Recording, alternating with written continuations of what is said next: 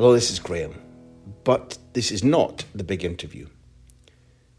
Today I present you an episode of Between the Lines, a podcast made by Martin and Neil at Backpage, my producers and the publishers of the two books I wrote on the Barcelona Pep Guardiola and the Spain team that won 3 consecutive tournaments. Yes, we do call them the brains of the operation. Between the Lines tells the stories behind great sports writing. This particular episode is the story of the latest book that Backpage have brought to market, The Immortals by Arrigo Sacchi.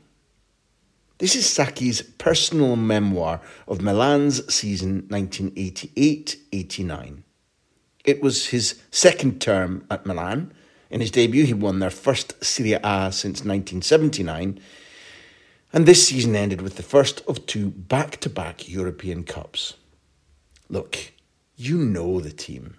Baresi, Rijkaard, Gullit, Van Basten. This is their coach's personal account of a fantastic 12 months during which they changed the way that Europe thought about football. The Immortals is out now, available everywhere. The other stories on Between the Lines can be found via the notes to this episode. Now, I'll hand you over to Martin Gregg. Welcome to Between the Lines, the stories behind great sports writing. My name is Martin Gregg, and today I am joined by my Backpage partner Neil White and translator extraordinaire Mark Palmer. Mark translated our best-selling 2014 title, Andrea Pirlo, I Think, Therefore I Play, and he's also translated our latest title, which came out 3 weeks ago. That was October the 28th, 2021, and it is The Immortals by Arrigo Sacchi. So we're going to get into the mechanics of translation with Mark in a bit, but I think first of all, Neil, we just want to talk about the Immortals, the book itself, maybe using another book as a counterpoint, because this is not the first Sacchi book that has come across our radar, but this is the one that we really wanted to get our teeth into. So can you maybe give us a little bit of background as to the first time that we came across a Sacchi book?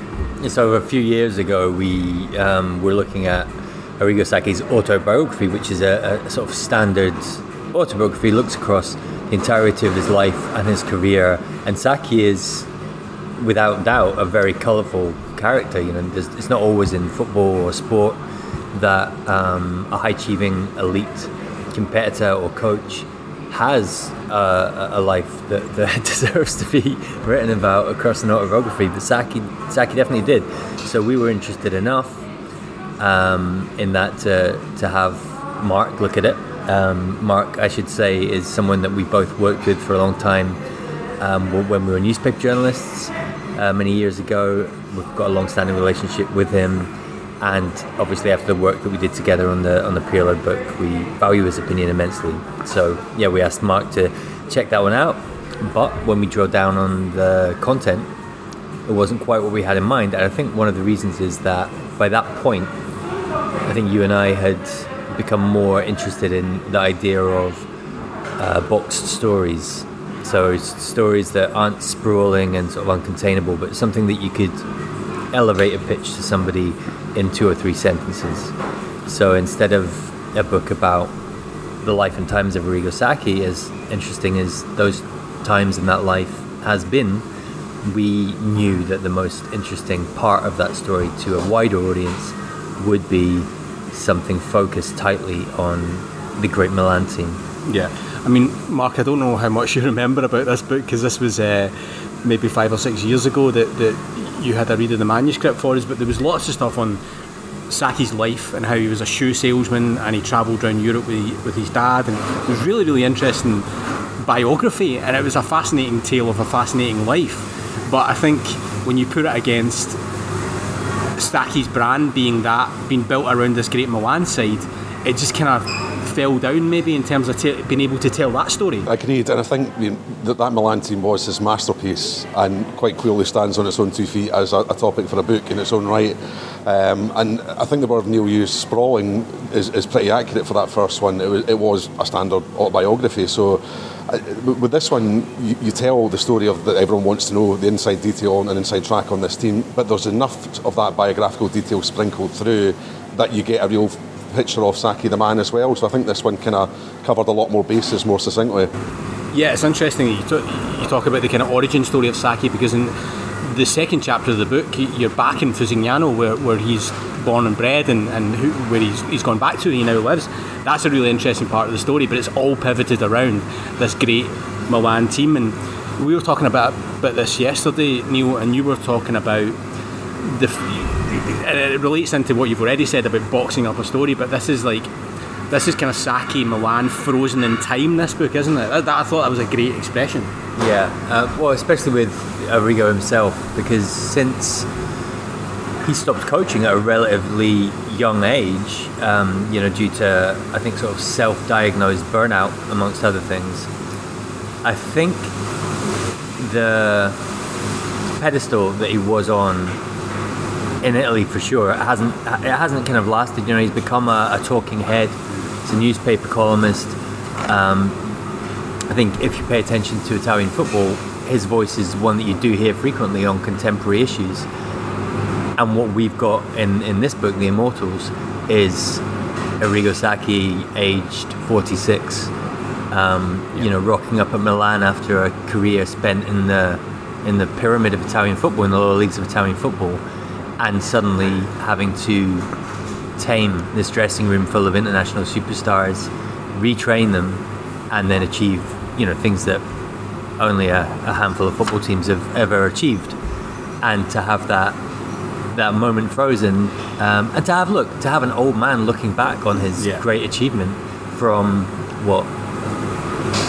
30 years longer, yes. Down the line. I think it's special. I think it's better than if it was somebody writing a memoir of something that had just happened. I think, the stage of life that he's at, to reflect on this, and I'm sure he's asked to reflect on it all the time, but to take the time, with a great ghostwriter, by the way, to develop this story about his finest hour, I think that's given us something special. I think one of the things that attracted us as well was the power of the recall is enhanced by these training diaries. And I remember one of the first messages you sent us was like, he's reproduced like this diary that he kept throughout that season, which is just... It was phenomenal, and it's to the detail of, general session plans and general reflections on, match by match, but also the extreme detail of, here's exactly what the players did the day before we went out and thrashed Barcelona, Real Madrid. And I think that really appealed to us, the idea that there was a chronological thrust to it in terms of going match by match and taking you through the extreme detail of that season, but it then kind of grew arms and legs thematically, so it would go and tell you about the relationship between the three Dutch players, or some insight into a supposed lesser light in the team like Verdus or Ancelotti or somebody like that. It was it just ticked so many boxes with that kind of real warmth and pace of the narrative as well. Yeah, I think that's a big hook for us, was that you were getting personalities, star power, and you're getting insight into them from the guy that coached them. Yeah, I think, you talked about ticking boxes, and that's so right, because for us to publish a book, there has to go a lengthy vetting process these days, to get to the point where we think, right, this is going to be worth, maybe 6 months, 9 months, a year of our lives, But it's quite interesting, and maybe we should just reflect on this a little bit. That was like 5 or 6 years ago. You read that first manuscript, and we all talked about it, and we decided to say no. And we've said no quite a lot over the years. I mean, poor Mark's read plenty of manuscripts that just haven't made the cut, and it's so tempting sometimes, isn't it? Because there's been other projects that have came close, but they just haven't quite felt right. Despite you absolutely wanting them to, because of the name and the subject matter involved, but we've kind of been big enough or brave enough, or however you describe it, to say, well, actually, it doesn't have that mix of ingredients that seem to work well for us. So, whereas this one absolutely did on every front. Yeah, I mean, it was...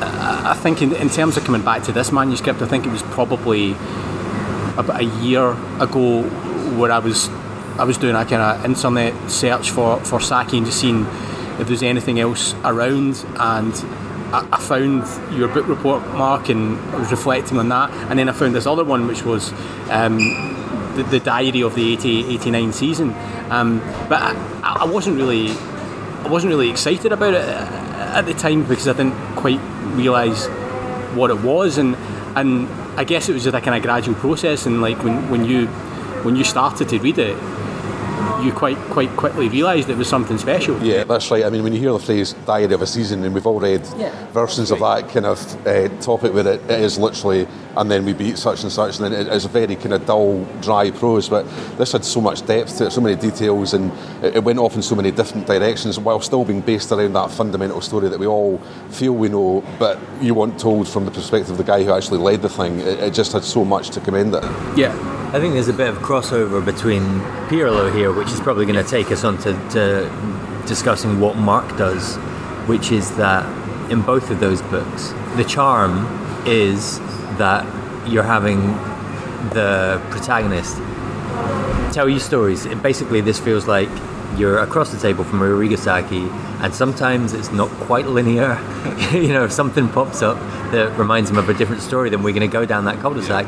But you do have a sense of his voice, a sense of his personality, and that sort of storytelling charm that was present in the Pirlo autobiography is definitely there this time. And that's partly to do with the ghosting, it's partly to do with Arrigo Sacchi himself, and it's definitely partly due to the fact that we've got the great translator working on it as well. Yeah, I think tonally there's a lot of similarities between the ghostwriting job that Alessandro Alciato did for Pirlo and Luigi Garlando did for Sacchi. Did you find that? Did you, when you were reading it, did you start thinking, this is taking me back to 2014? Absolutely. There was a lot of kind of warmth and quirkiness and kind of, maybe it's unexpectedly so in the case of Pirlo, whereas I think with Sacchi, if you know much about him, he has this reputation for being a slightly eccentric character, so it was about trying to really capture that sort of slightly mad edge, sort of mad professor element, but with obviously the extreme authority that he exudes, and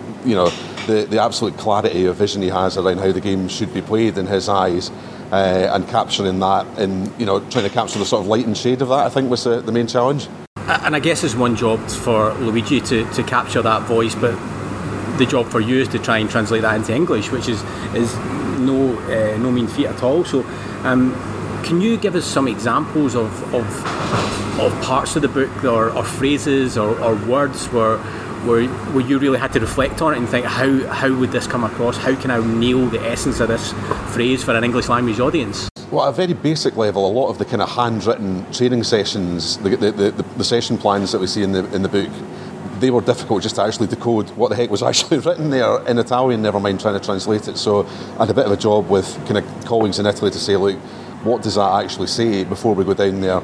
And you would find then that some of the exercises and drills that they were doing then, that term may have fallen out of usage now. It's not something that would be done now or referred to in that way. So even Italians were struggling for a while to say, well, what would that actually mean and what does that look like in practice? So at that kind of level, there were a few challenges.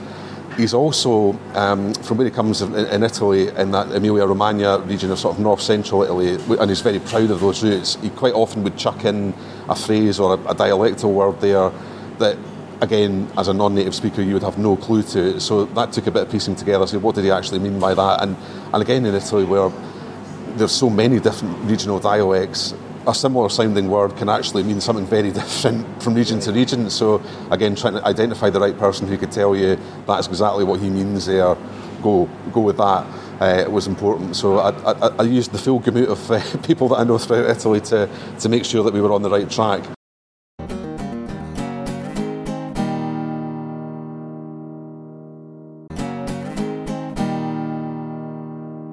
I want to read out an example of, this is from a chapter called Boss the Kid is Shaking, and it's about the European Cup second round, second leg replay against Red Star Belgrade. And it's in the second half, and Milan are really up against it, and then suddenly the great personalities of this team emerged. Ruud Gullit, Franco Baresi, they come to the fore. So this is a passage, and it says, Franco Baresi, our captain, who gave a monumental performance, managing to transmit calm and strength to everyone in that hellhole. Every time he came out with the ball at his feet, the flames of hell made way. Do you need to be bold as a translator to take on a phrase like that? And is there a temptation to try and flatten it? Yes, absolutely. Yeah, there is. And there's a temptation to either go too literal and come up with something that vaguely renders the idea but is a bit wishy-washy, or to go far beyond what is intended by the original text. And I think with that one, it was quite clear. There was a whole series of images around hell, the hellhole of the stadium, the whole atmosphere around this infernal place. The flames kind of, it was there, so run with it, So, but you have to kind of weigh it up and say, like, am I going too literal? Am I exaggerating this beyond the original intent? And I don't think we did. I think it's all a balancing act of trying to weigh and make sure that you stay faithful to the original text, but also making it understandable, digestible, and relevant to your native audience. Yeah, this was a point you made the other day when we were talking about this, Neil, about if you establish the personality, the authority of the personality, then you can get away with these type of phrases, yes. Because that's, in some ways, that's a kind of preposterous phrase. If that was in an autobiography in English, written in English, you would think, oh, they've overcooked that. But because you're into Sacchi's personality, that phrase stands up. Yeah, he doesn't slow roll his eccentricity. It's right there, from page one. So I think once you've turned a couple of pages in this book, you kind of know the nature of the narrator that you're dealing with. He's telling his story, and the language is absolutely wonderful at times. There's references to Roman military tactics. There's references to Italy's role in the wars. Novelists dropped in there, historians, great journalists. He's pulling from all over the place. Indeed, and I think Neil and I were lucky enough to go over to see Arrigo Sacchi not just before we published the book, and it was really kind of pleasing and reassuring for me to listen to him in person and kind of really feel that yes, the way we've kind of captured his voice, the personality we've described, is exactly what he is. Right. As Neil will back me up, he is an eccentric character. He does his stories go off on tangents, but he does exude an authority at the same time, and the names that he's able to drop are just phenomenal. So that was a pleasing part of the process that made me think we nailed it. It's a nice link into the final part that we want to chat about, which is Fusignano and this trip that you guys went on. I think that was really important to try and get over there, get access to him for publicity purposes as much as anything. We built a trip around the two of you. We took out Jamie Carragher. We were going to take out Henry Winter, but unfortunately he couldn't make it at the last minute. But I mean, I really guess I need to hand over to you guys at this point, because you had 24 hours in Fusignano and immersing yourself in the colour of that place. What was it like? Yeah, so I think when I was talking with the Italian publishers about potential access to Sacchi, and just the kind of aim with us, I think, is to go for quality over quantity. So the ask was always going to be for just one day of his attention, and then we wanted to get one or two really quality pieces of media from that. We asked Jamie Carragher, who, as well as his sort of Sky TV persona, also does a column for the Telegraph newspaper, because he had written and spoken about Sacchi really quite extensively in his Greatest Games series and book. And we have a relationship with Henry Winter, who's just probably the biggest beast out there in terms of UK sports writing right now. And he was really, really up for it. Was on the plane basically, and then at the last minute had an opportunity to do something with Liverpool Football Club that he couldn't say no to. So Mark works for the Times, same organisation as Henry. He was going to go there anyway to translate for both Jamie and Henry. So the Times side of things just fell into your lap in its entirety. So that's the framework for the trip. That was our objective. It was great that it was Fusignano, which is the town that Sacchi is from, and it really is a place that you get a sense of in the book.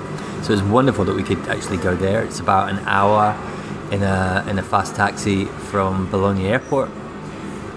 So it was all done very, very quickly. I mean, we took over early in the morning, and we were with Sacchi before lunchtime, sitting down in Fusignano is like an old world little town, and when you got to the gate that we've been directed to, Mark. I don't know, I had no idea what was behind the gate. No, I mean, it could have been anything. It was, it was behind this fence gate, and then when it was rolled back, talking about a masterpiece of a football team, it was a masterpiece of a residence as well, wasn't it? And I was scared to move with all those ornaments and grand paintings on the walls and whatnot. It was a lovely sort of a lovely stone house in the middle of quite sort of sprawling grounds with various outhouses and dogs running around, and then inside, as you'd say, high ceilings, dark wood, portraits that look like they come from the 19th century in some instances. Look, the trappings of a back-to-back European Cup winning coach. Let's make no bones about it.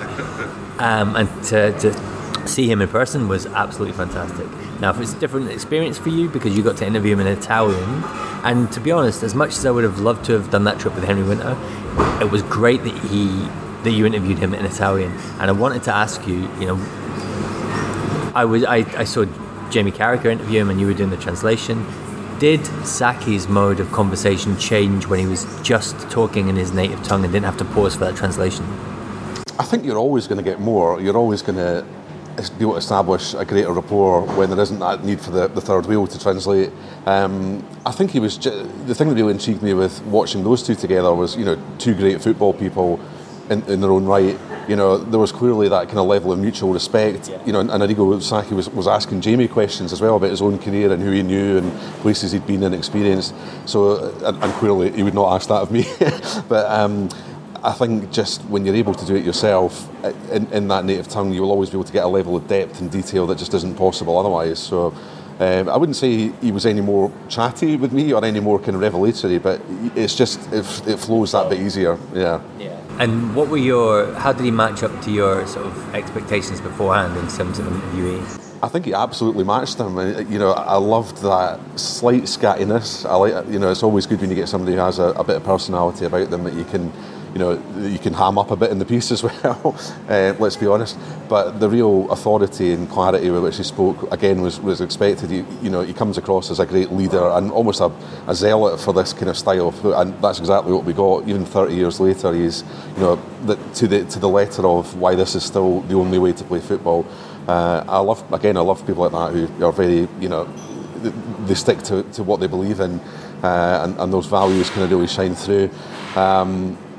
Great stories, a few of them that we'd seen in the book, but also stuff that wasn't in there. Just a well of anecdotes, and I think we came away after a few hours saying, look, if we'd have sat there for another 6-7 hours, he wouldn't have moved. He was right in the zone, wasn't he? It's the conversational nature of the book comes across in person. He would have had us there all day, there's no question, and he would have walked us up the street to the exhibition of Arrigo Sacchi that was taking place in Fusignano while we were there. So there was due to be on the Saturday the same week there was already an exhibition up there, and there was going to be a round table discussion featuring, can you help me out here? Marcello Lippi, Alberto Zaccheroni, Sacchi himself, and one Antonio Conte, who then by the night was actually managing Spurs, so had a prior commitment. But at that point, when we'd gone to see him the day after the Liverpool dismantling of Man United, so at that point the talk was all about Conte for Man United. So, and he was very kind of positive about that. He's a big fan of Conte and his style. But it's incredible how quickly the wheels turn on this game, isn't it? But, it would be one round table that I think would have been a pleasure to listen in on. And just to bring the curtain down on our trip to Italy, we got to enjoy a wonderful evening in Bologna in the company of Jamie Carragher.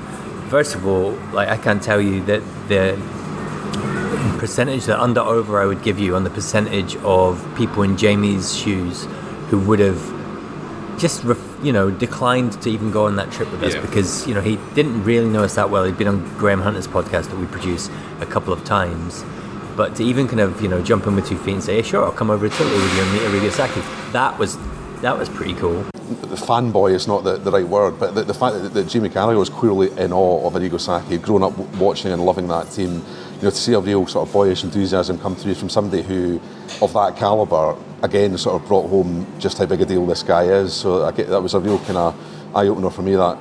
Yeah, I mean, the quote in the front of the book is from Jurgen Klopp. Sacchi completely changed how we think about football. That quote is actually taken from Jamie Carragher's podcast, The Greatest Game series, in a conversation with Jurgen Klopp. So we took the quote from that podcast.